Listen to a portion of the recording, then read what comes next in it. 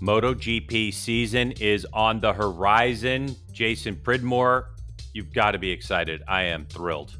Yeah, man, it's great. We're finally into race season, and it's good. All the websites have been full of testing, and from World Superbike, MotoGP, Moto2, Moto3, everybody's been on the bikes now. But yeah, this week we get to watch some racing. Finally.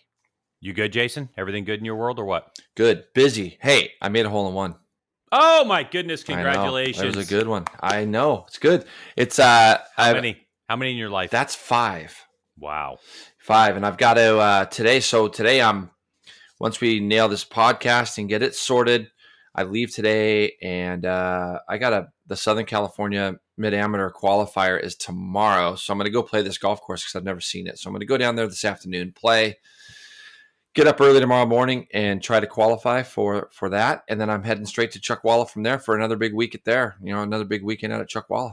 That certainly is. We're going to talk more about that later, but we got a ton to get to in this podcast, including eventually we're going to welcome in Steve English, who's our fellow commentator over in Europe. But this podcast, first of all, everybody, if you're listening to this, subscribe, whether it's on Podbean or Apple Podcasts or wherever. Make sure you subscribe to the podcast so you're alerted to every time we do some things. So obviously, this is the kickoff of the 2021 MotoGP season happens in the weekend coming up. We're going to talk about that. We're going to get some comments from Steve English about the MotoGP stuff and some World Superbike stuff, but also news presented by Arai, Supercross results from 2 races, Supercross Fantasy. And then later on in the show, we're going to be talking about Battle of the Olds, which happens this weekend. And we're also going to talk about my Greg's Ride to the Races thing that I have going on. So we might as well just kind of jump into this whole thing because there's a lot of good stuff happening on the horizon. And Jason, the reality is at this moment in time, I'm just stalling because I didn't actually pull up my Arai reads yet, for the How do you not know that stuff? You know it. The antimicrobials? Yeah, you know it. And the fact that your head gets bigger or skinnier or whatever it is that happens with you and you can fit it on your brain. Huh? How was that new lid? The new helmet is phenomenal.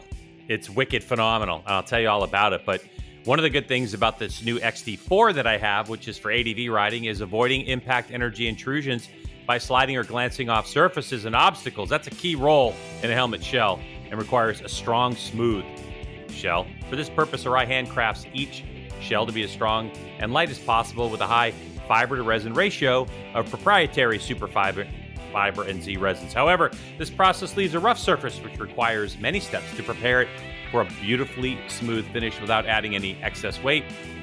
Even though invisible, these details improve protection. That's Arai's obsession. Check out AraiAmericas.com. Pick what you like. Head down to your local dealer for fitment and grab a new lid from them. AraiAmericas.com. Boom, boom, boom. The new helmet's good. It's always good, though, Jason, when you can go directly to the source. Yeah. And Jeff Wheel from Arai, I stopped by on my ride down, and he pulled it apart and showed me some things that I need to know and installed the Cardo communication system as well, more professionally than I did. I literally just stuffed this thing in there, stuffed the speakers in there and the wires, and he actually did a nice job. So that was really good. So what, you're jamming the tunes while you're driving, and if somebody calls, you can talk to them and all that stuff? Is that what's going on? You can do voice. Yep. You can do voice texting. I can also listen to the turn-by-turn directions on the Rever app or whatever app you're using and stuff. Yep. And then Jeff had a Cardo, so he rode up to Richie's dealership when I picked the spike up, and then we rode back down to like 2.5 hours to his place. Oh, wow. And he had the system, so it was really, that was the first time I'd had like peer-to-peer communication, and it was good because I was just following him, and we had a couple conversations on the way down, and his only gripe was he couldn't sing while he was riding because the thing. Anyway, all right, listen, let's start off with American Flat Track JP. On May 1st, they're going to go to Atlanta Motor Speedway and do a Super TT. Now, a TT race in flat track has always included at least one turn that goes right and sometimes a jump, and it's on the dirt. The Super TT, which includes some pavement, kind of like they did in 2019 at Daytona, that's what that's all about. So, what do you think about adding a little pavement to some dirt track racing? I think when you look around the globe right now, every series is trying to reinvent certain parts of their brand to make it better. I mean, you saw, like we talked a little bit last week, NASCAR, was using a second chicane at Daytona the week prior, and They ran the road course the week after, I believe. So everybody's trying some new things. I was not a big fan of the whole Daytona, like the way they did it. I thought that the track didn't look like very much fun. It just didn't look very good. And I'm hoping that if they try this again in Atlanta, the track might be a little bit more conducive and provide for some better racing. Yeah, it should be pretty good. Yeah.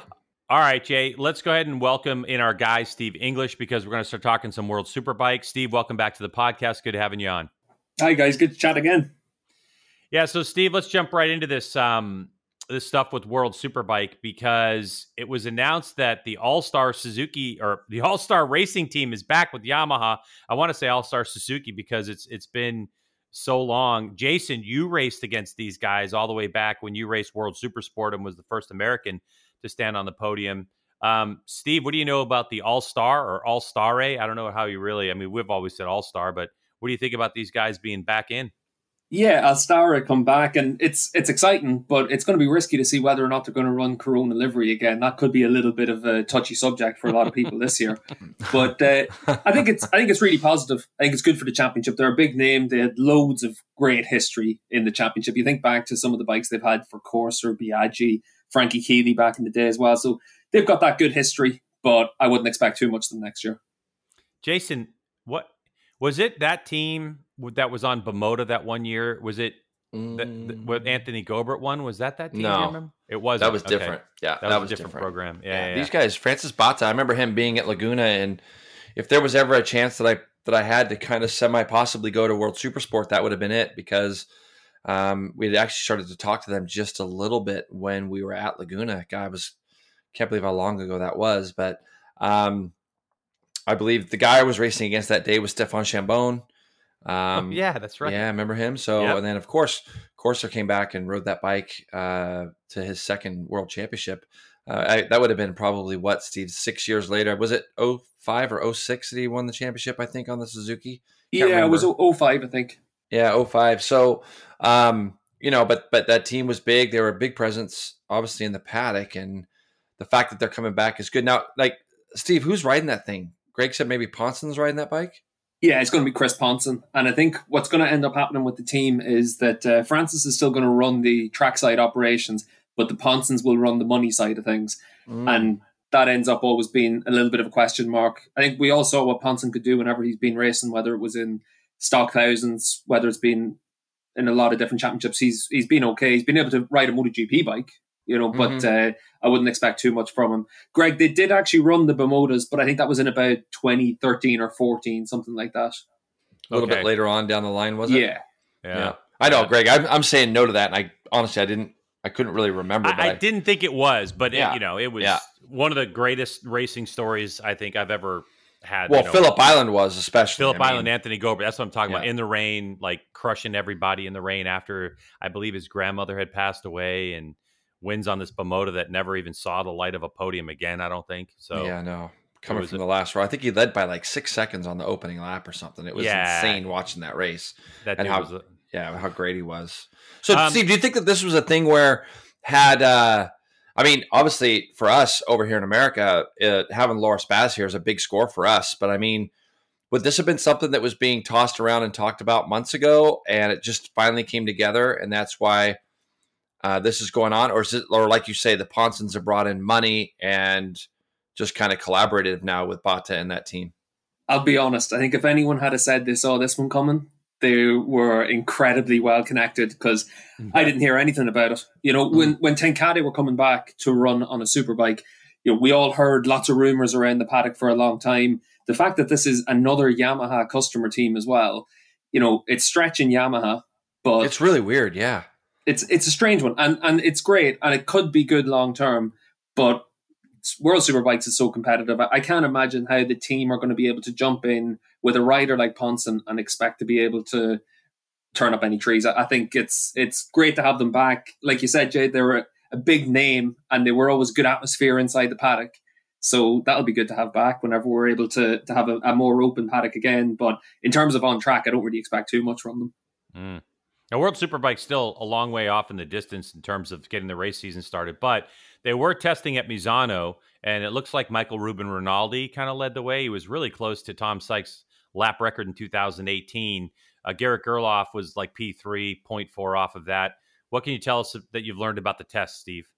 Well, the main thing was that it was just a chance for everyone to get themselves up to speed again. It was the first time on track for a lot of these teams. We saw Rinaldi look fast, but that's what you'd expect. He knows the bike inside out. He's obviously changed to be on the factory team, but he's out to prove that he warrants that seat, because at the end of last season, whenever Ducati decided that they were going to go with Rinaldi over Chaz, there was all the talk inside the paddock about how this was a massive mistake. But now it's up to Rinaldi to prove that it wasn't a mistake. It's up to Ducati to prove it wasn't a mistake. So he's more motivated than ever. I'm looking forward to seeing him at the test next week. I fly out to Barcelona next Monday, and that's when there's an official test where everyone's out. And it'll be interesting to see if there's any sort of change in Rinaldi compared to whenever he's been on the Barney bike or the Go 11 bike. Jason, you raced at Misano? Is that right? I did ride at Misano. And how difficult? So it was Garrett Gerloff's first go there. It was a couple days worth of testing. He ends up 4/10 off. How difficult is that track? I mean, I've raced it on MotoGP. It's just kind of very flat. I had literally, when you look back at when I raced, it was probably the worst weekend of my life. So it might not even be fair of me to talk about Misano, because I was pretty miserable there that weekend. I was extremely sick, and the team I was on, my neither one of my bikes had engines in it before Friday morning practice, and the whole first practice I was breaking in a motor the whole time. So the track itself, I think the more I've watched it on TV, I can see how it could kind of be fun. It usually breeds pretty decent racing, but it's flat. I wouldn't say it's like one of the greatest, tracks that those guys go to over there. But which direction did you? So I went the direction they're going now. Which is clockwise, correct? I rode it counterclockwise, correct. Yep. And I crashed in turn 1, which is where Rainey crashed. Actually. Fell off as well. Yeah, I crashed in turn 1 the way it is now in my second session. Like I said, it was a bad weekend for me. But the thing I did like about it, Steve, is it's right down the road from Rimini. So we would get out of the track in the evenings and get down to the beach for ice cream at least. So that was good. That was about the only highlight of the weekend for me. I have to say, Jade, Greg's crashed there, you've crashed there. I've fallen there as well. I was out running the track last year and tripped up. So it wasn't exactly fast. It was through those fast rights at the end of the lap. So I really felt like I was finding the limit of my shoes. But you got to tie your shoes. You got a draft down there. Did Lowe's give you a draft down the back straight, and you got in there a little deep? Did you? Well, it was actually Corinne I was trying to catch, but I'm not catching her. I'm not catching her. She's great. Corinne's great. Corinne is Alex Lowe's wife. She's a sweetheart, and I think that they also tested. Speaking of Corinne and Alex Lowe's, they tested. Where were they at? They were in. Were they? No, they were at Jerez. Were they not?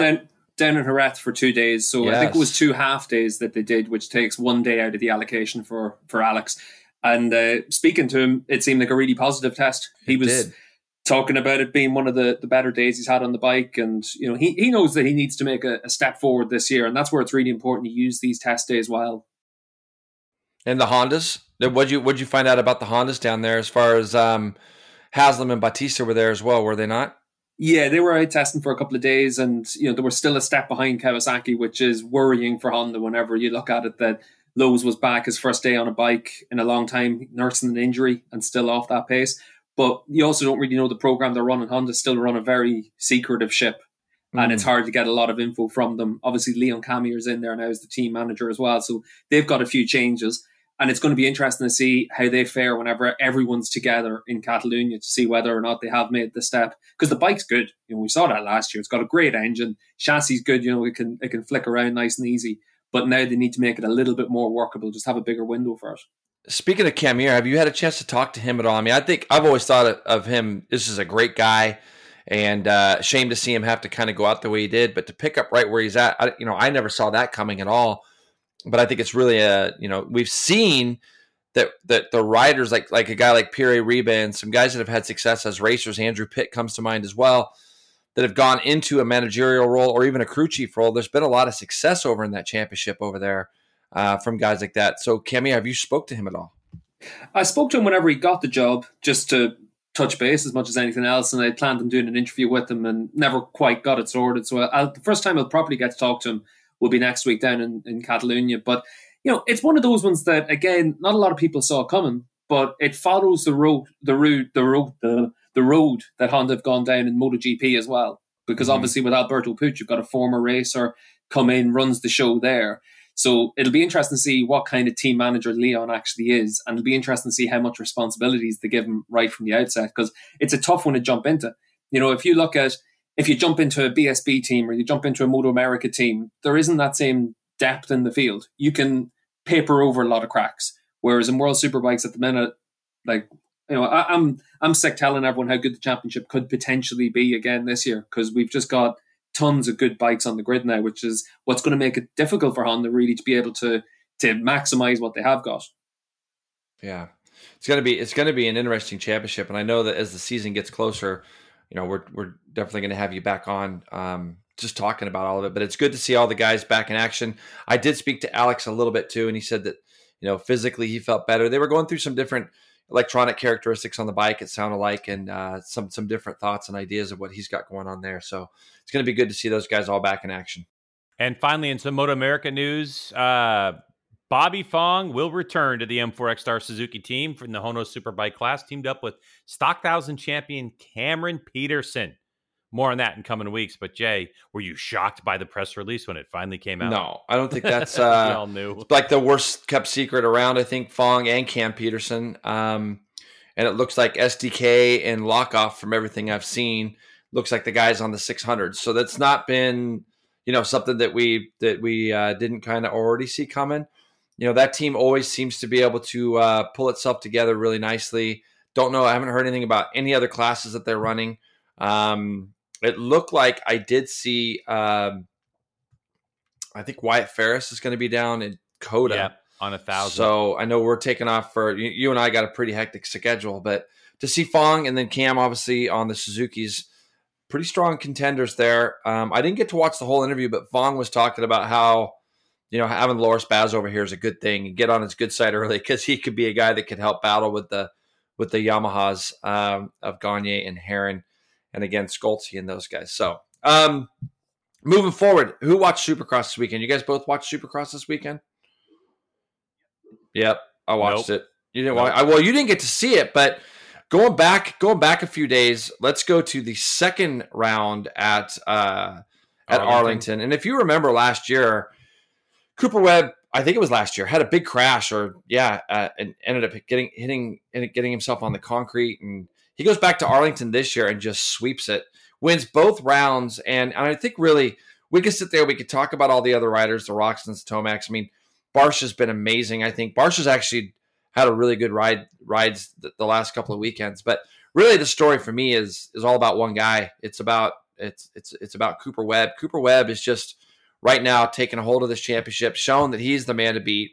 He really isn't being threatened. And now when I say that, they're riding with him. But when it comes right down to it, this last weekend, he got out front. And I think the thing that surprised me the most, I'd be interested to get your guys' view on it, is Tomac was pushing so hard to try to keep up with him. And there was one spot that he was better at, Cooper Webb, and that was obviously the whoops, which we know would be the case. He made one little mistake coming out of the whoops, and all the air went out of the balloon at that point. Tomac went straight backwards. Interesting. What do you think about it all, Steve? Well, I think it's been interesting to look at Eli all the way through this year, because I really enjoy Supercross because I just watch it as a fan. I don't sit down and watch a ton of interviews. I don't read about it. I just sit there for 2-3 hours in the middle of the night watching it, and it's great. I think it's really exciting. I really want to get to a race at some stage, but looking at Eli, because I'm not looking at it with the same sort of insight you get in MotoGP or Superbikes or BSB or anything like that. And because I never really looked at motocross for a long time, it's one of those ones where you look at it and you think, he's so talented. He's unbelievable, Eli.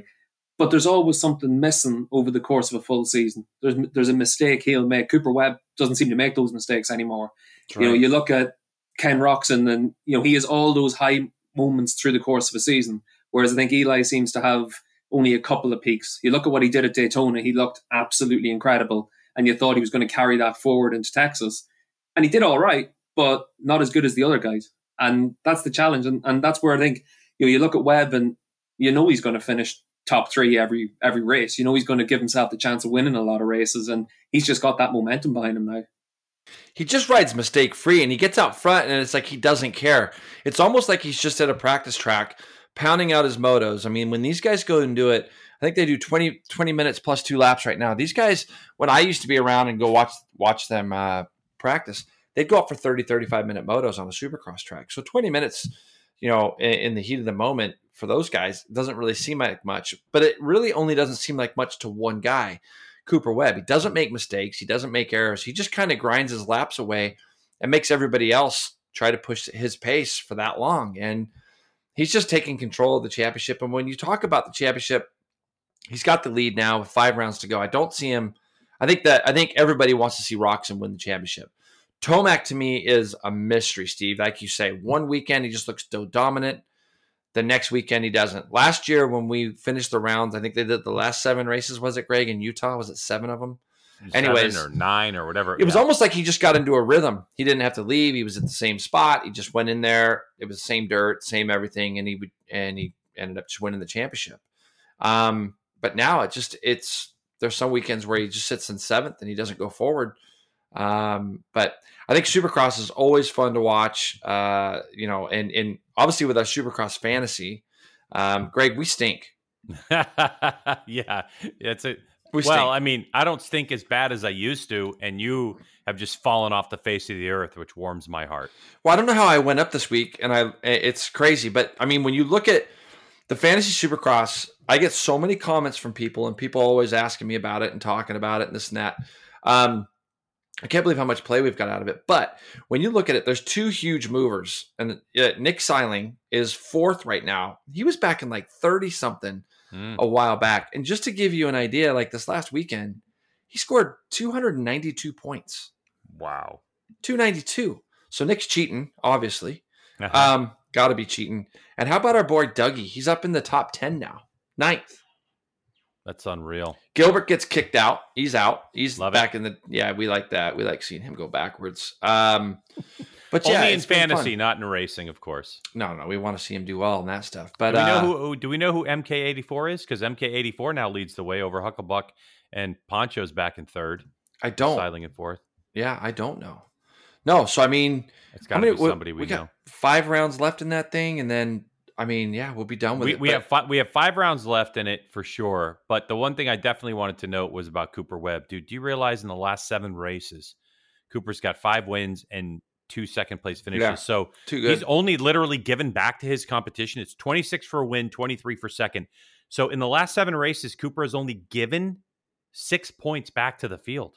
Yeah, He's maximized those points. It's crazy. And he's on a 3-race win streak right now, which, I mean. But I don't think he feels any pressure. Like, he'll just go. That's what I'm saying. Coop's just dialed. He's just going to just keep moving forward. I don't think he's worried about it. But so you're down to 23rd anyway in fantasy. Yeah, you're horrible. down. You're still horrible. You're flirting with getting off of page 1 though. All the way back down there. I know. I'm up to 60th.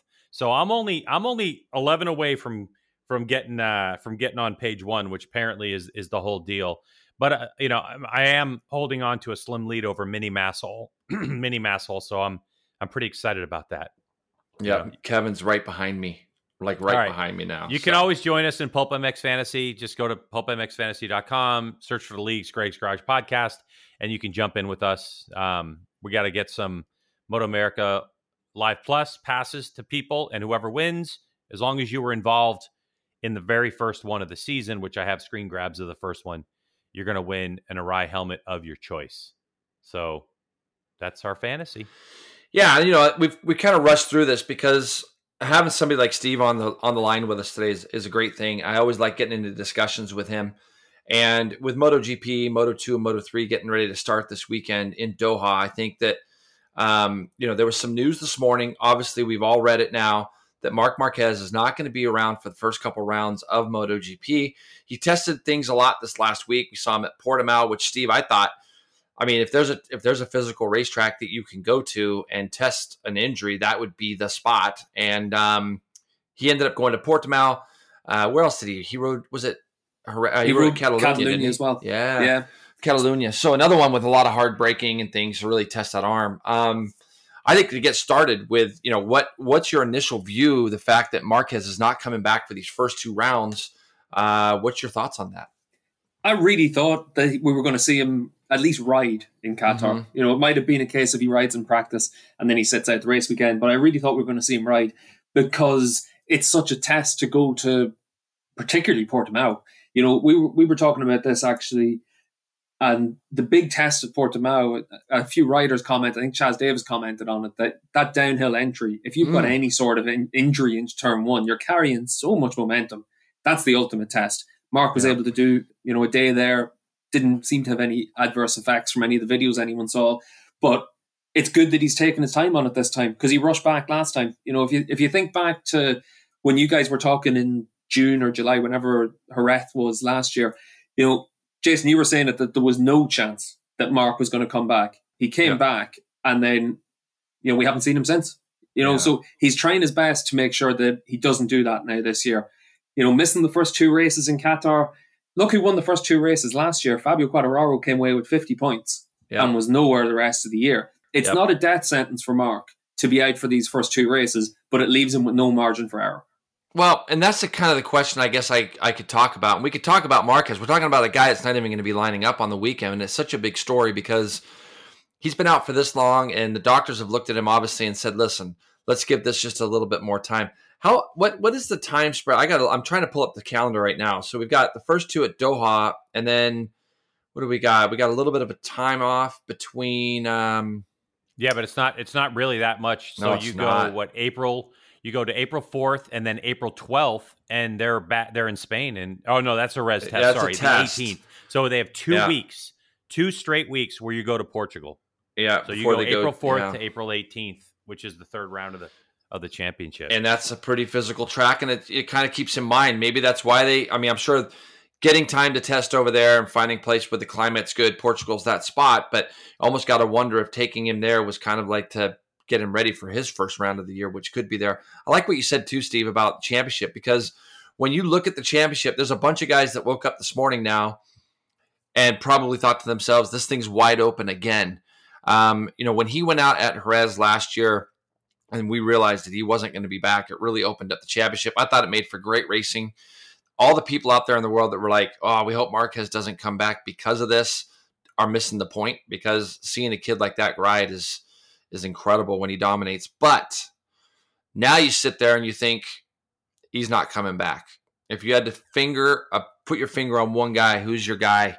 If Marquez, obviously with him being gone, I'm putting you on the spot right away, but who's your guy?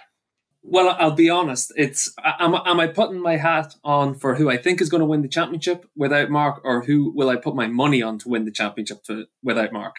Go in that order. I personally don't think that he can win the championship this year. I'll go on a limb. I don't think Marquez can come back and win it. I think that the fact that we've got a 2 week, 2 races missed, that could just be the start of another 2 races missed. We don't really know. And I think that there's a couple of the guys that probably learned a lot last year. And I think that they've proven that the pace is faster. Even in testing at Doha, these guys have gotten themselves up to speed. Will Mark be able to find that extra little bit as soon as he gets back on a bike?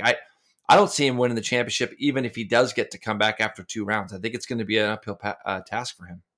Yeah, and I think when you look at it right now, in 4 weeks' time, Mark has a physical before the race in Portimao. That's whenever we'll find out whether he's back. Now, a lot can happen in the space of that 4 weeks to aid his recovery, get him back to bike fitness. But if he misses the first 2 races and he's got 17 races left, it is that thing of he needs to be able to be right at the front from Portimao onwards, winning races, podiums. Mark could come in and do that. At the end of the day, with one arm, he was still faster than some of the guys in Jerez too. Yeah. So he's still going to have a chance, but you wouldn't feel comfortable saying Mark is going to be the guy to beat this year. And that's where, for me, on the basis of everything I've seen over the course of the winter, the maturity that we saw last year, I'd be putting my money on Jack Miller, because I think you'll get good odds on Miller. I think Ducati's going to be good. He's going to start the season well. 2 races in Qatar. That bike's always good in Qatar. So Jack's going to give himself some good early season momentum. And he really seems that he's got a good attitude right now. I talked to him last week after the first test in Qatar, and he was full of confidence, and it was quiet confidence. He wasn't, jumping out of his seat telling us he was going to win races, but you could see that he believes he's going to have a chance. And that's all that a rider wants. Like, you know what it was like whenever you had your opportunities after some tough years, that you're at the right bike, the right team, the right time, and now it's up to you to get it done. And Jack really feels that after so many years where he was trying to get onto the right bike, so many years whenever he was working his way up through Ducati, that this is his chance now. And I think it's going to be really exciting to see what he does, because it is that time for him to put up or shut up. He has to get his results now, and he has to win races in the dry. And if he can do that at the first 2 races in Qatar, then he can carry that momentum through the year. Yeah, I got to be honest with you. I could not agree with you more on that. I think that you're spot on with everything. I think that there's a couple of things that come to mind for me when it starts to think about Jack Miller. He's in the spot that he's wanted to be in for a long time. I think that he's deserving of that spot. He's shown already that he's ready to go after the test. I think that the fact that the Ducati gets to start off at 2 rounds at Doha is going to give them a lot of confidence, especially if there's any chance of him being able to go in and win 1 or 2 of those. I think to be MotoGP champion this year, you're going to only have to win probably 4 races. I think the consistency is going to have to be there again.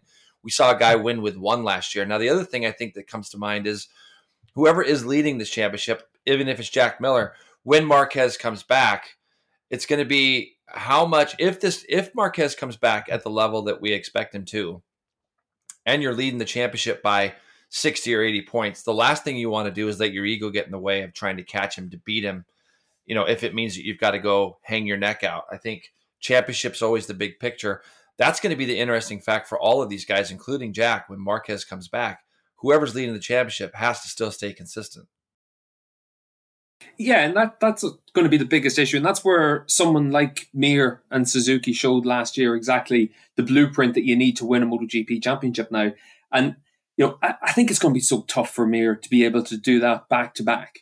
It was quite clear that the Suzuki was a really good all-round package last year. You only had to look at pretty much every race bar, I think it was Portimao and maybe Brno, were the only ones where they struggled. But the championship was already won. So maybe they were already working on things for 2021 at that race. So it's hard to know. But for me, I think it's going to be tough for Mir. I think the changes that they've made in terms of the structure of the team, I don't think it's going to make a big effect this year. That seems like something that could affect things longer term rather than right now. Everything can kind of run as it is. But I think it's going to be tough for Mir because it's just tough to go back to back.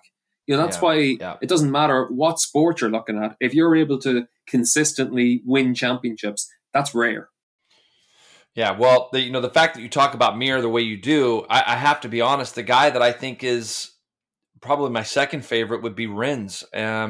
He just always seems to kind of be quietly there. He's always there at the end of races. I think that if Suzuki, like we documented last year on the podcast with you, and Greg and I talked about it a lot, Suzuki's inability to qualify well.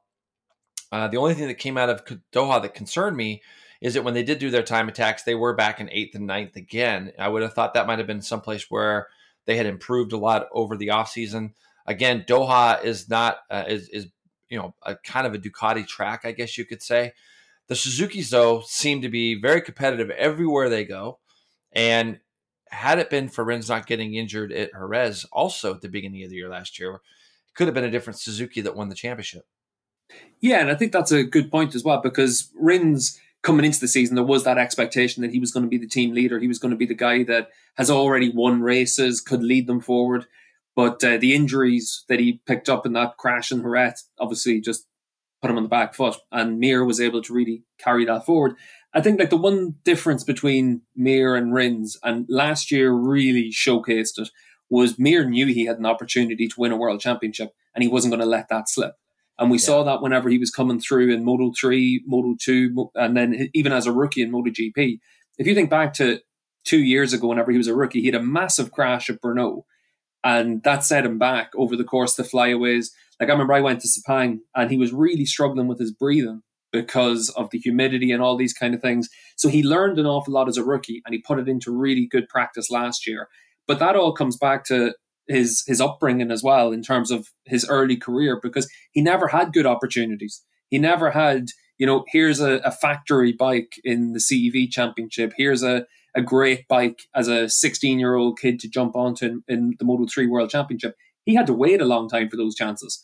And then he was immediately able to take advantage of them. So Mir is obviously super talented, but it's his mindset that really impresses me. And that's the difference between him and Rins. And that's why, even though Rins can go out and beat Marquez into the last corner at Silverstone and wow you with his talent, but Mir is just a better all-round 19 race season kind of rider. Mm-hmm. Let me throw something in here real quick. I'd like to say that I think that Franco Morbidelli is going to win the championship. And the reason I say that is because, Morbidelli's coming in off of a much more successful point scoring second half of the season last year, with 3 wins and the whole deal. Is that I think that Morbidelli also has the right mindset. He won that Moto2 championship just a couple of years ago. He kind of remembers how to do it. So I think that maybe Morbidelli's going to be the dark horse. I like Miller as a pick. Couldn't agree more. Yeah. I do like Miller as a pick. The thing that I concern myself with Jack Miller is what championship? How long has it been since he's won a championship? And it does take that, a little bit of knowledge on how to do that. And the other thing that concerns me is it seems like where the Ducati doesn't work, at least with Dovizioso on board, it just doesn't work. And there are huge chunks of points you can lose on a Ducati, as well as huge chunks of points you can gain. And it seems like Morbidelli could be consistent, could be there if it's really down to the Mir formula for winning a championship now, which is just like you're saying, win 3-4 races on the season and collect a ton of points. I'm gonna write on my board here that I pick Morbidelli and you two pick Miller. And I love Jack. And if Jack's listening to this podcast, which I know he never misses, sorry. But no, and so that's all I'm going to say about that bit is while you guys are talking, I'm just thinking Morbidelli. And Greg, I think I think he scored more points than anybody from midpoint on last year. And the thing that you got to think about there is, none of us have talked about Vinales or Quartararo. There's going to be some heads in the sand under that factory team if Morbidelli starts coming out swinging and beating those guys right off the bat again. And I think that you're 100% right. I think when you look at the Yamaha, for me, it still hasn't proven that the hardest thing for those guys is passing, getting by people. Morbidelli was the only guy, it seemed, at some of the tracks could do some of that. Vinales and Quartararo, even though we've seen them, and I don't think it surprised it didn't surprise me. I don't know if it surprised you guys to see all the Yamahas up front when they do their time attacks, nobody in front of them rolling through corners. But it still seems like, even listening to some of Rossi's comments, getting off the corner grip still seemed like it was a bit of a problem. But I think Morbidelli, the guys that we've mentioned, I think are going to be the guys. Now, I think that there's a couple of wild cards myself, and I wanted to get your opinions on this also, both of you. I really think that one of the interesting stories of the year, who I think is going to do amazing on this bike, I think Paul Espargaro is going to have a good season on the Honda. It looked like he adapted pretty well. Everything looked pretty happy at Doha. Historically, we've seen guys get on that bike and not show that much promise that early. I think it's a very physical bike to ride, and it looked like it suited him fairly well. Steve? Well, just to go back a little bit before I talk about Paul, I just want to say one thing about the Yamaha. Last year we saw that it could win tons of races. It won half the races. Yep. But it was also really bad at a lot of races as well. I think they had 7 wins, but they only had 5 other podiums across their 4 riders. Mm-hmm. Franco did a fantastic job, and I really rate Franco. I think everyone saw how good he could be last year. He was tremendous in Moto2. Coming from the stock 600 championships and that kind of thing. To really build yourself up takes a lot of effort, and I think Franco's super mature. He's got a good attitude. If he goes out and he wins the championship, I wouldn't be surprised, Greg, but I'd be surprised that Yamaha won the championship. And that's because, I think that we saw flaws with them last year, obviously because of the engine issues.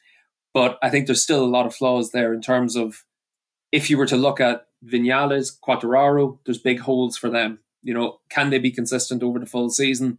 Can they deal with the pressure? Obviously, Rossi, he'll have good races and bad races. Franco, for me, is the lead Yamaha rider, or at least the rider that I would expect over the course of a full season to be able to be the most consistent. He may not win the most races out of them all, and this, that, and the other. But, if Franco goes out and gets it done, I wouldn't be surprised. But I'd be surprised if Yamaha could kind of do it. So that's where I kind of, not so much pick a hole in Franco, but it's just one of those things that if I'm putting my 10 quid down on the table, I'm putting it behind Miller. Mm-hmm. 10 quid. Yeah. I mean, I don't think there's a question. Jason, you agree with me on this. I think Ducati is still overall the best motorcycle, just the best motorcycle, because it may not handle as well as a Yamaha or a Suzuki, but it handles good enough. And when you add to that all the aero stuff on it, and of course the amount they're getting out of that engine. I mean, forget about it. The speeds were pretty phenomenal. So there was a story MotoGP.com posted about like the 10 fastest, like trap speeds ever, and all 10 go to Ducati. Like they know how to get to top speed, and if they can really solve their tire problems from last year, and it looks like with their aero package, you're talking about getting downforce without sacrificing top speed, then I don't know. I mean, it's a situation. Now, Jason, circling back to Pol Espargaro, he was also another rider that was kind of in my brain. But if you look at the calendar, Jason, let me throw this back at you. I think that the one thing that's going to catch Pol out, just because he doesn't have time on the bike, is going to be going to those tracks where you're going to rely really heavily on the front end of the motorcycle, whether it's just a couple of corners or whether, because if you look at the characteristics of Doha, but you look at some of the other tracks where you're going to have a really front end, heavy track that you're going to have to rely on the motorcycle, the feel, their experience to get you around, I think you might see a loss of, tuck the front or something out of Pol that's going to keep him from winning this championship. That would be kind of like where my brain is. I don't know if there's any. I don't know if I was picking him to win the championship per se. I just think he's gonna have a better year on that bike than a lot of guys that step on the Honda at the start of the season. I think I agree with. I think he's gonna win a race this year. I think when you look back at the KTM days, I mean, Steve, if I'd have said to you at the beginning of last year that a KTM is going to win a race, and it's not going to be Pol, I probably would have scratched my head. The fact that 3 KTMs won the race and Espargaro wasn't one of them, the KTM won 3 races and Espargaro wasn't one of them, I mean, was a bit of a shock to me. Yeah, and then you look at the season as a whole and Pol finishes 5th in the championship. He was still the top KTM rider. He had 5 podiums. I think he had a couple of pole positions as well. So his speed, never in question. He's always had that little bit of bad luck really in the Premier class. But when you think back to what he was like in Moto2, like he went toe to toe with Marquez all the way through his junior career. They were big rivals all the way through. And, I think Pol's a great rider. He was on a bad bike for him whenever he was on the Yamaha. And then he jumped onto a KTM, which was a bad bike whenever it first came into the class. And he's had to work hard at trying to develop that bike around his style. Obviously, an army of test riders has helped, whether that's Pedrosa or Kallio or whoever you want to look at. But Pol was able to get the most consistent results out of that bike last year. And I think he's a great rider. I think he's the perfect rider for Honda as well, because it fits in nicely with what they want. We saw whenever Mark came into the class that they loved having Dani Pedrosa as a teammate. Someone that's fast enough to win races, but someone that Mark's never going to be worried about as well. So for Pol, he's got that motivation to, I can go out and I can beat Mark. But for Honda, he's the ideal rider because he's better than most riders on the grid. He's a world champion. If he's able to win a race, it's going to make him make that next step as a MotoGP rider.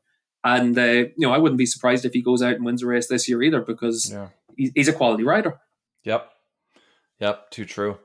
So that brings into question, a couple of the other guys that you kind of look at. KTM looked to struggle really bad at Doha, did they not? They did, but KTM struggled in Doha as well. Like if you think back the last couple of times we were in Qatar, obviously we didn't race there last year, right? But this could just be one of those bad tracks for KTM. And we saw last year that they were an awful lot more competitive in a lot of other tracks. Now, I'd also qualify that by saying they were very competitive at tracks where they tested.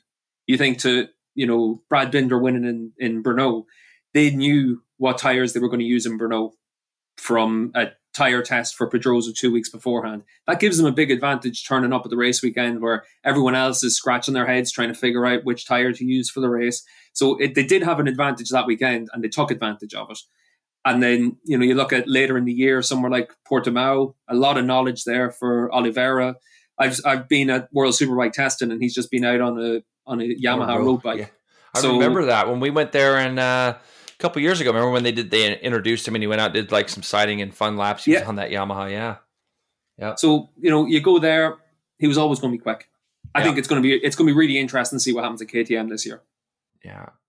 Who else is what about the Aprilia? What are you guys feeling on this the Aprilia with Aleix? Looked good at Doha again, but Greg and I always talk about he always looks good at preseason tests at Doha. He's been fastest there in the past in the preseason test, but I think the lack of not having a really good, solid teammate sitting next to him. Now, we've heard Dovey's going to go test this bike. I believe he's not testing it until April. You got to think somebody like him, having like a Dovey by his side in the garage, I think would just help exponentially get that bike a little bit better. It seems like it's got most of the bits to get there. But it'll be interesting to see if this new version of the Aprilia is able to get up front or get in that solid top 6-7 spots. Well, I'll tell you what, Greg, you can cut out what I said to you in July last year about Aprilia and just put it straight in here. Until they start living up to it in race conditions, I'm not going to believe it. Yeah, and that's the same as me. That's the biggest issue for them, because we've seen tons of potential and they never live up to it. And they never live up to it because MotoGP is so competitive. And they're the small manufacturer. They've got one rider in their team. Aleix, for as good as he can be, and like I know from talking to Tom O'Kane whenever he was working with him at Suzuki, he always raved about the work that he could do to develop a bike. But Aleix has had one podium in his MotoGP career. Crazy. He's never won a Grand Prix. That's not to say he's a bad rider by any stretch, but he's not your team leader. And like Jason, if Davi goes into that team, is it a good thing for Aleix or is it a bad thing? Because suddenly they get to see a guy that's won, 20 Premier Class Grand Prix, whatever it is that he won with Ducati, and he's been a front runner, main title contender for a manufacturer. And suddenly that could show up the flaws that they have with relying so much on Aleix. Doesn't it come as a shock to you, though, that Aprilia, in my opinion, they've had Aleix for so long. Doesn't it come as a shock to you that they haven't just gone and thrown a boatload of money at a very top guy to get them on their bike to see if it is any good, to see if there is... it could be a path that Aleix has sent them down. And like you said, he's never won a Grand Prix. He's never won a race, but he's been there for how many years now? 5 years? 4 years? 5? Yeah, 2017, 6, I think. 17, so 5 years going on. The thing is that you don't really know. You get a guy like Aleix on there, he comes in and says, well, you got to fix this. Dovizioso, you mean? What'd I say? Aleix. Sorry, yeah, Aleix. Dovey. Yeah. Sorry. You put Dovey on the thing, and all of a sudden he comes in with a laundry list of things that need to be improved. As Aprilia, you got to be sitting there thinking, man, how much time and money have we spent the last sort of 3, 4, 5 years kind of listening to one guy without any results? And I think the worst part of it all as well is we've had 5 days of testing in Qatar, which is his best track of the year. Mm-hmm. He's great in Qatar. Yeah. I remember on the forward Yamaha bike back in 2014, he should have had pole position on that open class bike. He jumped on the Aprilia, finished top 6, top 7 on his debut for the team, and it looked like, Aprilia's going to make this step. And we're still waiting for that these years later. So, it is tough, and you don't want to be too critical on Aleix because there's clearly issues within the team. Like the team structure has been a disaster. And it's been a disaster because, they had Romano in charge. He's a great engineer. Being a great engineer doesn't mean you're a good manager. Right. Whenever I was an engineer, I worked with tons of project managers that were really bad engineers, but were great managers. Yep. And I worked with a ton of engineers that were, the exact opposite. And it's about working to strengths. And maybe they're able to get to that now with the new structures in place, but you believe it when you see it. And that's the unfortunate reality. I would say as well, though, they did hire Andrea Iannone at one stage and they paid him money to be on the bike. So they did try and bring in a top rider. And for all the faults of Iannone, for the social media, for everything that's happened over the course of the last year, people just want to forget that he was a great rider. You saw him dominating Moto2 races. We saw him winning Grand Prix for Ducati. Up until he crashed with Davi in Argentina, he was the rider Ducati were keeping hold of. Absolutely. So, they did try that route and it didn't work out. And because of all the delays with the case and all that, they were never in a position to really cut ties with him because, he still hadn't failed or he still hadn't been found guilty of failing a drugs test at that point until all of that legal battle played out. So that delay then puts them on the back foot for being able to go out and hire someone. So that could also have played a factor in why it took so long for them to be able to get onto a path where putting Davi on the bike makes sense. It just seemed like Iannone, though, as good as he was kind of the train wreck of our time as far as off the track and some of the other little stuff that you'd hear about him. And it's like it's really hard to put your eggs in that basket when you kind of have a rider that seems so volatile or because I was and am a huge Iannone fan back when he was racing Moto 2, and he just had that didn't care who he was racing against attitude of like he's going to bring the fight to whoever it is. And I think that going back to the start of this conversation, that's kind of what Miller has. I think if Marquez comes back, Chad Reed was on our show a couple weeks ago, and he brought up a great thing that all these other guys know that they can't beat Marc Marquez. I think that they know that. But a year under their belts, the speed that they're going, I still feel like now there's probably 2 or 3 guys that will bring the fight to Marquez that aren't really scared of him. But I always felt like Iannone was that guy as well. Like he wasn't really scared who he had to go against, however good they were. And it's a shame to see where his kind of career ended up taking him. But, it's going to be interesting when the lights go out this weekend in MotoGP. Unless you guys got anything to add, I was going to go on to Moto 2. Go for it. Yeah, well, looking at Moto 2 this week, I don't know if I've maybe been more excited about a Moto 2 season as I am about this one. Looking at the final results from the week, from the last day of the test, combined results, Thomas Luthi is in 20th, and he's 1 second off. So you got 20 guys within a second. I think this championship this year is anybody's. But if there's a year that I think Sam Lowes can do it, it would probably be this one. Coming off the injury, he scored a lot of points last year. Sam had really put himself in the driver's seat, having missed the first round at Doha last year with an injury, got himself back in it. He ended up falling off, obviously, at Valencia and hurting himself there. Wasn't able to bring home the championship, but he was quickest at this test. It was Lowes over Bezzecchi and Remy Gardner on his new Red Bull KTM with Jake Dixon. You got to be proud of him, Steve. Dixon in fourth. Vieira, Ben Snyder, Buliga, Fernandez, Arenas, and Canet rounded up your top 10. And, of course, Cameron Beaubier, 13th, Joe Roberts, 14th. Both those guys, 0.6 of us, about 0.7 of a second off. What's your biggest takeaway, Steve, on the Moto2 tests? It's close. And I think that's what's going to be exciting. I'm excited for the championship this year as well, Jay, because you look at Lowes, Gardner, Bezzecchi, that's your top 3. They're the 3 guys that have the experience you expect to be able to really carry it forward. But then you've got a load of riders that are all in that next group, and that's, your Canets, your Digias. Jake Dixon looks like he might be. He made a big step at the end of last year before his injury, and now it's a question of, was that a couple of tracks where he was really good, or has he made that real step forward? And that's going to be interesting to keep an eye on over the course of this year. You look at the likes of Joe Roberts. He's going to be good in Qatar. Is he going to be more consistent now that he's gone to a different team? Is he going to be more consistent now that he goes to a team where maybe he's put under a lot more pressure technically to be able to lead them, to be able to develop his package?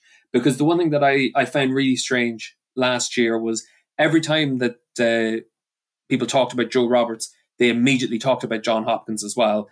And Hopper was talking the whole time about the mentality of a rider, finding that confident balance that you need, being able to just be yourself. Mm-hmm. And that worked for Hopkins. It doesn't work for every other rider, nope. And Joe was so inconsistent last year. When there was low grip tracks, he looked great. When there were fast tracks, he looked great. When we went to some other places, he really struggled. And that's why he was great in Qatar. He was great in Brno, but he was really bad in a couple. He just went missing in a couple of races. And you can't do that in that championship at the minute. And Joe was a bit lucky that he was the only American in the field. So if he was a bit inconsistent, he was still a story. That's not the case anymore. You put Cameron Beaubier in there, and Cam's got a lot to learn. There's no doubt about that. But you also know that Cam's going to take that methodical approach and make progress all the time. So that's where I think it's going to be just a class filled with stories this year. Now, I had a chance to speak with Joe Roberts this morning about the test. I don't have an interview. I didn't really interview him because I knew that this podcast with Steve that we're, going to have a big chunk. But there's a couple things to note. One of them, with the way that Joe ended up finishing, he was like, he wasn't worried about it at all, because he said when he finally put a tire on to go do a time attack, he goes, it was typical Moto2. There were people sitting up on the racetrack all over the place looking for a tow. He just never got a clean lap. And he also said, one thing you remember about him at Qatar last year, Jay, was he finished 10th in practice or in testing, but then he goes out, gets on pole, and he owns the track record at Qatar on a Moto2 bike currently. So What was interesting, though, was I asked him about his relationship with his new crew chief, who's a legend in his own right. And Joe said, look, this guy has so much experience at what he's doing, is he's running through certain things that he wants Joe to try so he can figure out what Joe likes. So it's not like they're throwing a kitchen sink. He's got something. So Joe was like, look, it's just trying to figure out how we communicate, and then making sure that he figures out what I like. So there might be something to do with that too, Steve, saying that there's different directions that they went last year that they didn't want to go to, as Joe alluded to on this podcast a couple times, where he's like out in left field. But I think just speaking with Joe Roberts this morning, he sounds a lot more confident. He sounds a lot more kind of dialed into what the season is. He's excited without being overly excited about it. And he certainly wasn't upset finishing 14th. He goes, I was ready to let it go, to look at a timesheet and say I'm 14th. But he understands and gives it some perspective. So it was a nice little chat that we had. Yeah. And he's lucky as well, because he knows he's going to a track that he goes well at. If you've got a double header at any track, you want it to be at your good tracks. So Joe's going to feel that, I had a pole there last year, so I'm going to feel good going there this year. He was in that lead battle last year. What I found interesting last year in Qatar actually was that it was his crew chief that actually got a lot of credit for that pole position as well. Because whenever the qualifying session was on, I was actually down in the Mark VDS pit box, and I was chatting to Sam Lowes at the time, because obviously Sam had already been ruled out of action for the weekend. And he said, keep an eye on Joe Roberts, because they'll do something different with the tyres during this session. And he stayed out on the one set of tyres. And that was a big difference, because everyone else was struggling to get up to speed with the tyres. So it comes down to so many factors in Moto2. And the biggest one is your crew chief. If you've got a good crew chief, you can get good results. And Joe's obviously got a great crew chief. That team won the championship last year with Bastianini. They've had a ton of success in the past as well. So he's got all the opportunities for him, but now he needs to show that he can make all those steps, because he's his third different team in 3 years. You need to be able to find something that's consistent, especially in a class like this. Definitely seems motivated. And when you really look at the two guys again, I look at Jake Dixon and I look at Joe Roberts. Both those guys at Le Mans last year just had heartbreaks. I mean, Joe qualified on pole. Jake led the race and crashed with 2 to go, I believe it was. Both those guys have something to prove. I mean, especially now that Cameron's moved in as another American for Joe. I think both those guys had pretty good tests. I think when you see what they did even at that race in France, both of them know that they have the pace to win. Both of them know they have the consistency to win. It's just a matter now putting that together for both those guys, because I think they'll both win races this year. I think there could be a number of different race winners in Moto2 this year, and I would definitely put those two guys up top there. What about Cam? I think Cam did pretty well to be up there where he ended up at the test. History shows Cam's only going to get better. He's only going to get better. Was he 0.6 off, Greg? I think 0.6 off, yeah. And then Joe actually mentioned that there was one lap where he actually got to follow Cameron. And he did note, he said, do you realize it's the first time I've ever been on track with Cameron Beaubier? Wow. Ever. And I was like, really? What did you see? And what Joe said simply is that Cameron is figuring out the Moto2 bike, And so there's still, I'm sure, I reached out to Cameron. I couldn't get a hold of him today, but I'm sure that there's still things. If you think about how long was Cameron on a superbike for? Oh, forever. Right. And how long has it been since he's been on a 600? And Moto2 is kind of a blend of the two. I would, so yeah, there's still a lot of learning going on with Cam, but for sure, Jay, like you're saying, Cameron is smart enough to surround himself with people that are going to keep his mental attitude bolstered. And so Cam doesn't get to the low of the lows and he's not worried about it. And I think that if you looked at it and said, wow, all these superbike titles and all these track records from last year and I'm 13th, it could be an easy trap, an easy rabbit hole to fall down into. But I think Beaubier is going to be, this is why we kept saying that it's a good time in Cameron's career. I think the maturity wise for Beaubier to go to Moto2, because as Joe Roberts pointed out on this podcast, the test for Cameron Beaubier is going to be dealing with, on the mental side of things, the ups and downs that Moto2 can bring, because we don't see a dominant rider in Moto2 that can just go in there and just, start picking people off. It just seems like each week, like I was going to say, any predictions for Moto2 in terms of champion? For me, I might ask you guys that question, which I will right now, but I'm out because I don't have a prediction. It's so crazy in Moto2. There is no chance I'm going to predict anyone to win this championship. except maybe Lowe's. But other than that, I'm not doing it. Well, I think when you look at the Moto2 championship, it's just going to be, again, it's a little bit like MotoGP. I think you're going to have that consistency. It may only take 3 or 4 wins. The field just looks so deep. It looks like you could have 8 different winners this year, Steve. It doesn't look like it's going to be a championship where one guy can dominate it. I think it's going to be another one of those championships where, you're going to finish 5th or 6th or 7th in a weekend, and you got to take those points and move on and move forward. But you can't end up in the gravel traps too often. You got to rely on your team to make sure the bike stays reliable. But it's going to be a tough go again, I think, in Moto2. Yeah, and I think you're dead right, Jay, whenever you say there's a lot of guys that can win. Like, I think if you were to just look at the start list, you're probably looking at 15 guys that will all think, I can win a race this year. There's only 19 races in the season. So it's a tough one for everyone. What I would say about Cam was we saw that he found, I think, was the best part of 2 seconds during the course of the 3 days of testing. And obviously a lot of that comes from the fact he'd never been to Qatar before and you're learning the track and different things. But what's key for Beaubier, and like you boys are much better placed than I am to be talking about Cam. But what I would view as being key for him is he's jumping from an R1 onto the triple. He's not going back onto the CBR 600 engine. He's going onto a bike where you still have to stand it up on the exit. You still have to use the electronics. It's not about carrying loads of corner speed like you think a traditional middle class is all about. This is, 3/4 of a superbike, basically. Yep. So it's an easier transition for him.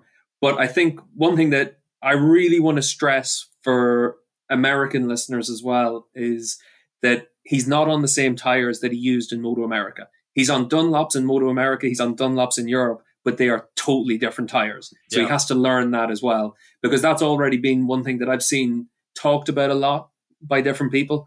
And it is a totally different, like they're totally separate companies between America and Europe, and the tires he has to learn. So his experience will be a bit like what Garrett Gerloff had to go through, where instead of, the Dunlop, I think in America, it's really strong at the start and then it has a drop. And, the one in Europe is going to be totally different for him. So there's a lot for Cam to get his head around. Yeah, I just feel like when you look at Cam and the history of what you see, he adapts pretty quickly. I think as the championship grows, he's going to be obviously getting stronger with more and more time. He'll become less and less intimidated by these guys. I think that Greg knows him pretty well. And speaking even with Jake Zemke and some people that are really close to Cam can get down on himself, but I think he uses it almost as a way of motivation. Like, in other words, he almost is like, if somebody's close to him or if he's second in a session, he gets this, it's almost like he snaps out of it where he thinks, okay, I got to go just put my head down. I mean, I've seen this guy do things on the track and I just watch him, the simplicity in which he rides. I think if he gets used to the tires, like you say, I would definitely not count him out, because I think he's going to rack up points. I think he's going to be the guy that will be consistent. He's not a guy that goes and tosses the thing down the road and that kind of stuff. So it'll be interesting to see how it goes. I'll say that my wild card prediction in Moto2 would be Remy Gardner. I think he's going to be he's on a better team than he's ever been on. If he can show some consistency and not fall off, I mean, that's going to be the big thing for him. We've seen him with pace. A little bit like Sam, isn't he, Steve, in the sense that there are those inconsistencies where he leaves you scratching your head on some weekends where you think, well, you're right there. You had a podium sitting in front of you and you've done something silly. But I definitely think that Remy will be a possible wild card for the championship as well.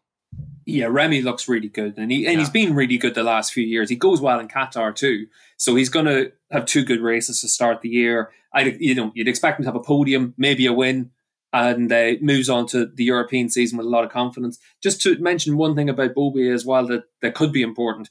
His team do a really good job of having a bike that's fast in a straight line. And Ramirez was quick through the speed traps in the test as well. So that could be a bit of an advantage for them. I think they were 1-2 fastest. Yeah.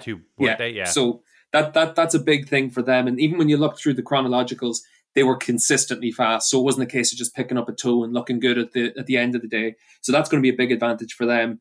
And that's historically been a big disadvantage for some of the front running riders in the class. Bezecchi's a big guy. Sam's a relatively big guy as well in terms of the profile that he has on the bike. So they tend to be a bit slower in the straight. That's something that those riders need to make a step with to be able to just give themselves a bit more of a chance. But I think whenever I'm looking at the championship, I'm looking at Lowes, Gardner and Bezzecchi. I think we're going to have a load of guys that can win races. I think we're going to have some surprising rookies as well, the guys that are all stepping up. I think Fernandez looked great.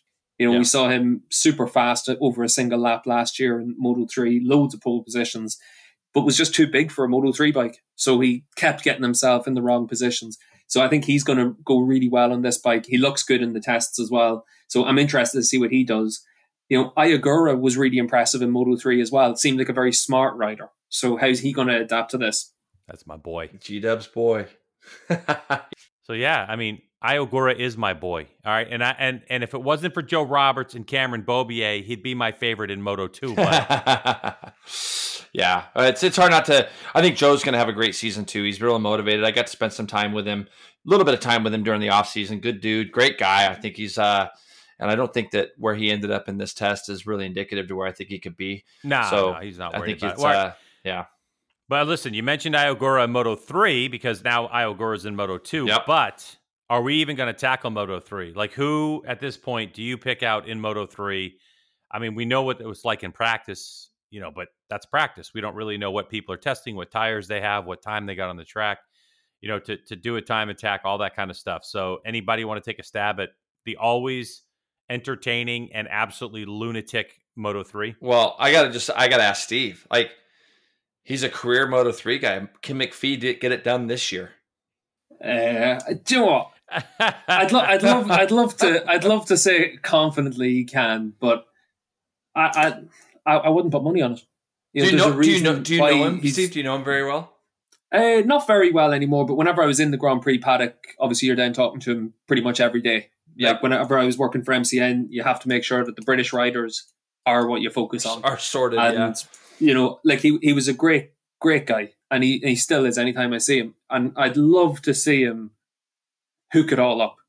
But, it's tough. He's 26 now. You're in that class. He needs to win it this year, obviously enough. And if he goes out and wins it, no one's going to be surprised. But it's also one of those ones where if you're a 26-year-old guy with 150 Grand Prix starts under your belt, you're also not going to get an awful lot of credit for winning a world championship whenever there's so many rookies in it. So, there is that conflict. I think, John's going to win races. He's going to be in contention. But 19 races is a long season. Darren Binder's his teammate. Binder is, he's a younger rider. He's fast. He's aggressive. He's potentially a complete package if he's a little bit calmer at different times. Binder's my guy. I think Binder's great, and he's got the confidence now of having won a Grand Prix, and you really want him to be able to bring that forward all the way through the season. But I'll be honest, I'm really excited about a lot of the rookies coming into this class. Man. Yeah, Guevara. How do you say it? Is it Eisen? Eisen Guevara. Yeah. Guevara. I mean, he just goes out and outshined a lot of these guys. I believe he led the second session over this last week. He led the second session and overall. I mean, and of course, when you look at his teammate Sergio Garcia, I believe they're both on the Aspar team on the gas for a rookie, a guy never. I mean, how old is he? He's 15, I think. Is he 15? Amazing. Yeah. I mean, for him to end up fourth overall, 4/10 off. But yeah, a couple of the rookies were pretty impressive. Well, I think that, like, for me, Guevara is always interesting because I've had to work in the CEV Championship over the last few years, and he came through from the European Talent Cup into the CEV Moto3 class and immediately adapted to it, immediately was fast. And there was one race last year, it was in Aragon. He qualified like 23rd, 24th, something like that, a triple header in Aragon, and came through and won each of the races. Wow. And he was just great. Makes decisive moves, understands the pack very well, and just it was natural for him. And he really impressed me last year, and I'm excited to see what he does this year. He goes into a good team, like you said. It's him and Garcia. Garcia is already a Grand Prix winner, so there's a lot of pressure within the Aspar team to be able to live up to some pretty high expectations. Yeah. But whenever you look at a lot of the other riders in the class, they're flawed. Gabi Rodrigo's been there a long time. I think he's 22, 23 years old, but he kept crashing whenever he was in a position to win races. So we know he's fast, but he needs to iron out those mistakes. Then you look at a lot of guys that have come in from the CEV championship or from, different classes, and never quite lived up to their potential. The likes of, I'd say you could look at Mino and guys like that, guys that are fast, Antonelli, that can get to the front, can win races, but not be consistent. So there's a lot of those kind of riders that are still in the class, Finati, people that we know are a good measuring stick for young riders. But it's the young riders that I think are going to be exciting. There's a big churn over of riders this year, and I think guys like Xavi Artigas are going to be worth watching too. It just seems like it's the hardest championship to win because there's just the potential in every corner and every lap for so much carnage. And it just seems like it's a hard one. I mean, Jaume Masia led the way. We haven't even mentioned him, but he's another one of those guys that just seems to do kind of silly things in the middle of races and takes himself out of races early on. And I think that when you look at when you look at the penalties imposed now with crossing over the green paints and some of that stuff, it just seems like somebody's got to step through. That's the intelligence side of things has to play a bigger part in some of these Moto3 riders' heads, I think, in the sense of getting away from the small mistakes that are costly, so costly in this championship. Because if you get docked a time penalty in Moto3 and you're running third and they dock you 3 seconds, that could potentially, it legitimately could push you back from third to 13th, Or if you're so bullheaded that you don't even come in for the penalty, or you don't do your ride, you know what I mean? Like there's a maturity thing here, right? 100%, totally. So like some of the young guys, and it's always fun to watch, but you sit there and you look at like the McPhees and the Fanatis, the Masias, there's guys that have been around, but I think if Binder can just keep it on track a little bit, like in the sense of keep his brain on track and finish these races, he always goes to the front. It doesn't matter where he starts. Last year it was great watching the races because he was on the green bike and you could always tell where he was in the pack. Always move forward. So I think all around we're all excited about getting the racing starting this weekend. We are. And sorry, Steve. Did you want to add something to that? It's just to mention something about the likes of Masia, because he's got a lot of experience now, but this is third different team in 3 years again for him. But he goes to the Io squad. And the one thing that we know about Aki Ayo's team is if you're winning races at the start of a season, you'll be back to the hilt. If you're not doing it, that's when all the pressure starts to build on a rider. And we've seen tons of riders that have really thrived under the Io system, or riders that have just folded. And the Binder brothers are actually a good example of that, because when Brad went to Io, he was under pressure. He was an experienced rider. It was almost that situation where this is your chance to win a world championship, go out and do it. And he did win it. When Darren went to the team, he struggled at the start of the year. So he ended up falling on a bit of a hard time with the team. So for the likes of Masia, we know what he can do. He's won 3 or 4 Grand Prix. He won both Aragon races last year. So we know he's got tons of talent, tons of speed. He's got tons of experience as well, because this is his 4th year in the World Championship. He's done, I think it was 3 years he did in CEV. So he had 40 starts in CEV, 50 starts in the World Championship. So he's in and around 100 starts on a Moto3 bike. So he knows exactly what he has to do. And now he has to live up to the billing that everyone has for him. And I think the Moto3 Championship is going to be great. And, it's guys like Masia and Binder and, like I said, McPhee, see whether or not they're able to use their experience, or else it's the likes of Guevara coming up, Pedro Acosta, the Red Bull Rookies champion as well. He dominated that last year, and now he steps up as well. And it's going to be interesting to see which of them really adapts better to the championship. Yeah. I'm excited about it. Yeah, excited about the season. And by the way, a lot of people have been asking about fantasy. So if right now we're recording this on Monday, we haven't really seen the link to it. But if you do go to fantasy.motogp.com, we have a Greg's Garage Pod with Jason Pridmore league started. So come join us. It's not a league, like it didn't carry over from last year. And read the directions, the instructions on how you pick teams and stuff. We're going to be doing that again. And I'm sure we'll have some prizes to announce. The winner of that league will definitely get an Arai helmet of their choice. Even though I haven't talked to Arai about it, I'm going to commit to it anyway, Jason. Yeah, as you saw, the winner of last year's league just got their helmet, and they picked a great one. They tweeted about it, and it was awesome. And you gotta it was because of COVID and the amount of supply and all that kind of stuff. It was really delayed, but I believe it was a Kenny Roberts replica helmet that nice. that that our guy chose. So it was Scott Bolton, and he got it, and he tagged you in it too. So it was Did he? I gotta look at it. Yeah, the Corsair X KR2. So we got that one. So thank you so much, Scott, for your patience, obviously, with COVID and all the really crazy things that were going on with supplies and all that stuff. But anyway, we're doing that again. So make sure you join us at fantasy.motogp.com. Find the Greg's Garage Pod with Jason Pridmore.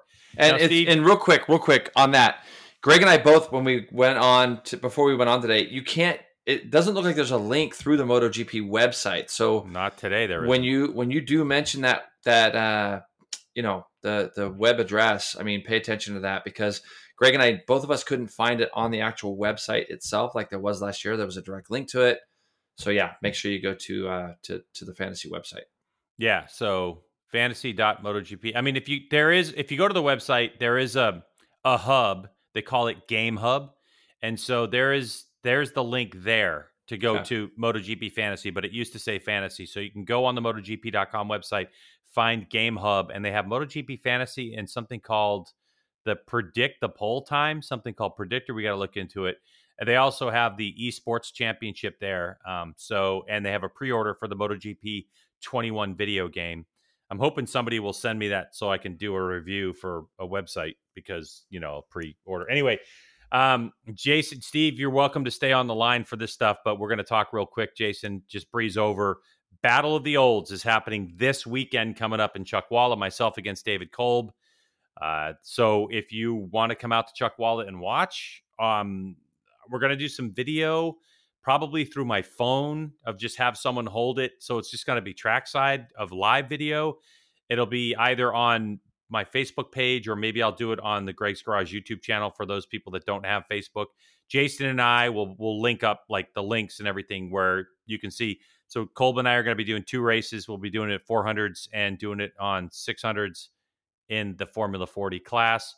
Also, if you haven't seen or heard, I have Greg's Ride to the Races. And Greg's Ride to the Races is a Hudson Valley Motorcycles supported Ducati Multistrada V4S. And I'm going to be riding to a bunch of Moto America races, Road Atlanta, VIR, Road America, the Ridge, Laguna, all around the country.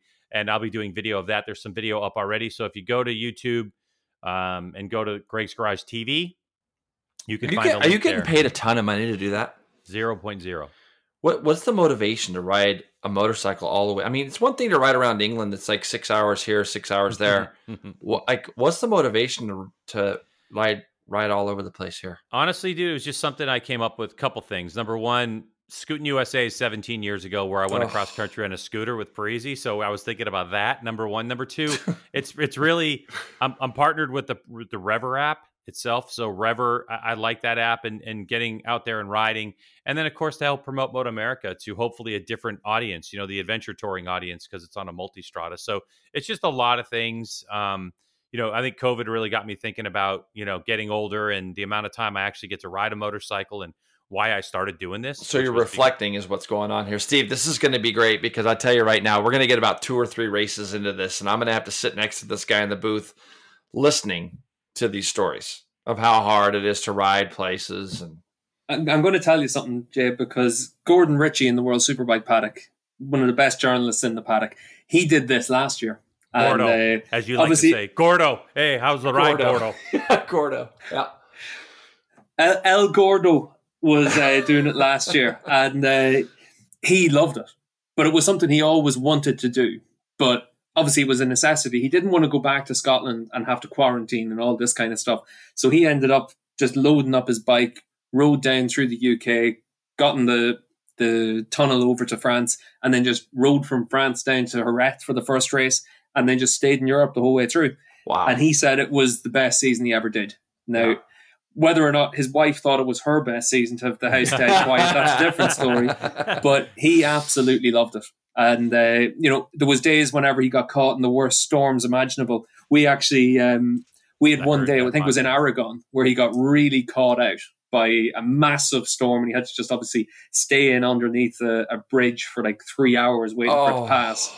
And he was texting me because we were supposed to record a podcast, and he was there. I'm going to be like half an hour. I'm going to be half an hour. I'll tell you what, the man was half an hour for fucking half the day, but it was worth it whenever he got there because he had his story and he had something to tell you about, and that's why it's going to be fun. Everyone should do something that just gives them something a little bit different. And the last year has been tough for everyone. It doesn't matter whether it's been the restrictions that we've had going to races or restrictions inside the paddock. That's small fry compared to what most people have gone through. And this is something where you're able to actually enjoy the season, and you're also able to just get out and ride through the country and see parts of America you never saw. Like, I always loved it when you used to watch the NFL coverage and John Madden would be talking about getting on the train or driving across the country. Yeah, he was on a bus. It was great. Who wouldn't want to do that? So we're going to make fun of you through the year, Greg. Don't worry about that. But, until it starts, I think it's great.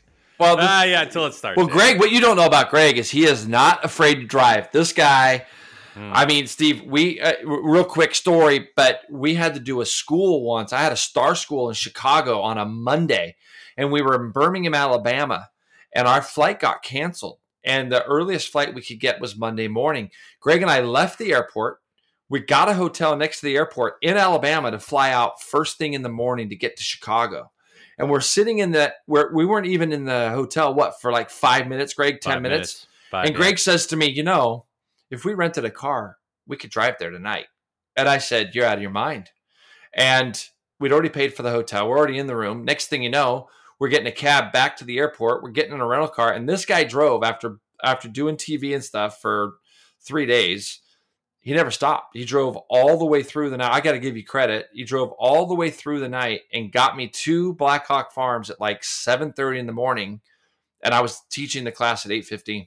Yeah, like he literally said, I need to be there at 7:30. And I rolled in at 7:29. It was like 7:29. I couldn't even believe it. And if you look at, it was, so he's not afraid to do it, but it's still going to be fun to razz him a little bit about it. So, well, there's one trip where I'm going to go North Carolina to Road America, which will be fun. I'm going to fly home for a couple days, go back, pick up the bike at Road America, and then drive all the way over to Seattle, Washington to the Ridge, fly back for a couple days, go back, pick up the bike, go down to Laguna, and then when Laguna's over, I'm going to ride all the way home, all the way back across that's going to be a big one. I mean, they're all going to be big. It's all going to be big, but I'll be doing video along the way. So I'm trying to work it out where I do some live streaming from the motorcycle for anyone who's interested during the day, but also in the evenings, I'll be doing some vlogs. So I need to leave. It's not going to be an A to B. I'm going to have to schedule some time where I'm going to have to stop and, by myself with a GoPro and set up the camera and ride back and forth and turn it and do, so it's going to take a little while, but, so I'll be blowing through most of my stories on YouTube. So you guys won't have to hear a lot of them. Well, I'll tell you, the only time I can sort of find anything remotely comparative for me was, I remember in 2014, it was my last year as an engineer, and I was going to a lot of races on the back of trips with work and all this, and I was trying to make everything work. And I was down in Valencia, and I was there for the race weekend. Sunday evening, about 6:30, 7 o'clock, I filed my last bit of copy, and I got in the car, and I had to drive from Valencia all the way up into the Basque Country. And it was, I don't know, a 10-hour drive or something like that. So I left the paddock at 7 o'clock, and I arrived up through like snowstorms, freezing fog up in the Basque Country and all this. I arrived at like 6 o'clock or something like that, and I had to check into my hotel, grab a shower, and at 7 o'clock I had to go to work. And I went to work, and I managed to condense 3 days into 2 days. And on the Tuesday evening, I got in my car and I drove back down to Valencia to get the last day of testing. And it was halfway down to Valencia that I had to have this moment of reflection where every freelancer has this moment, and everyone that's trying to break into the paddock and try and get a job has this moment. And I was driving through, like, it would have been like the wine country of northern Spain, and I was just thinking, what the hell am I doing? Yeah, I'm going back just to do like 1 day of testing. And I went down, did 1 day of testing. I turned up into the media center, and one of the other journalists was there, and he was asking me, "Where have you been the last couple of days?" And I said, I had to go work for 2 days up in the Basque Country. And they were there like, "What do you mean?" And I said, "Well, I'm an engineer as well." And then they said, "Jesus, I didn't know that," because I'd been to all the races that year. And they went back and they tried to find me a job for the next year to be full-time in the MotoGP paddock. And it was one of those moments where you got back in after all this drive and all this to and fro, and you felt like, maybe you could actually do something full-time in racing. And, it's a fun story to look back on. At the time, it was an absolute disaster. And I'm sure it's going to be the same for you on this trip as well, Greg. Well, this bike is amazing. The Multistrada V4S is full of electronics.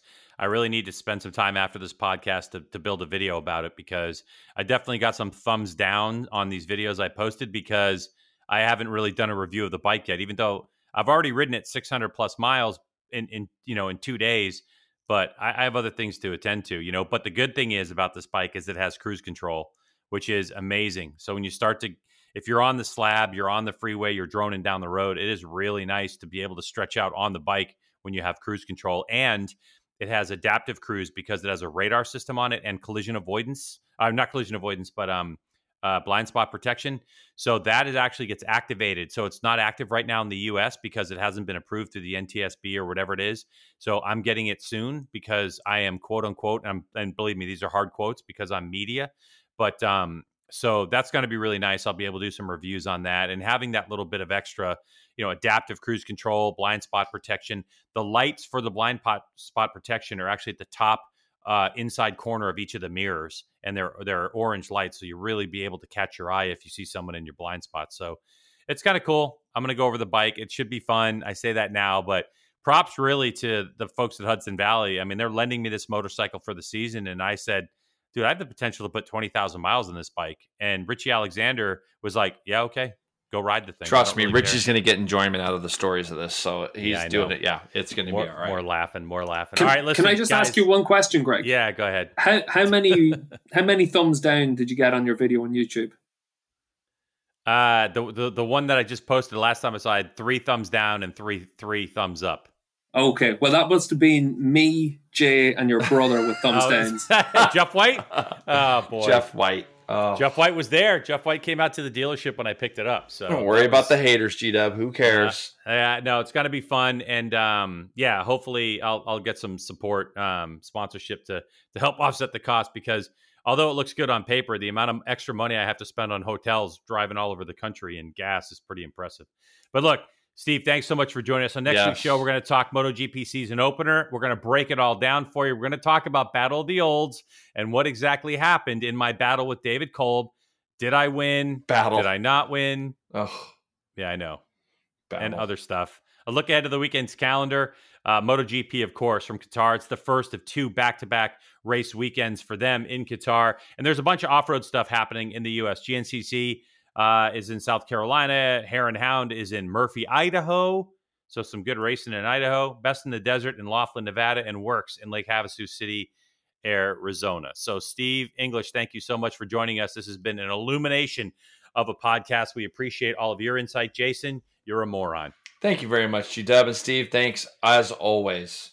Yeah, always fun to talk to you boys. All right.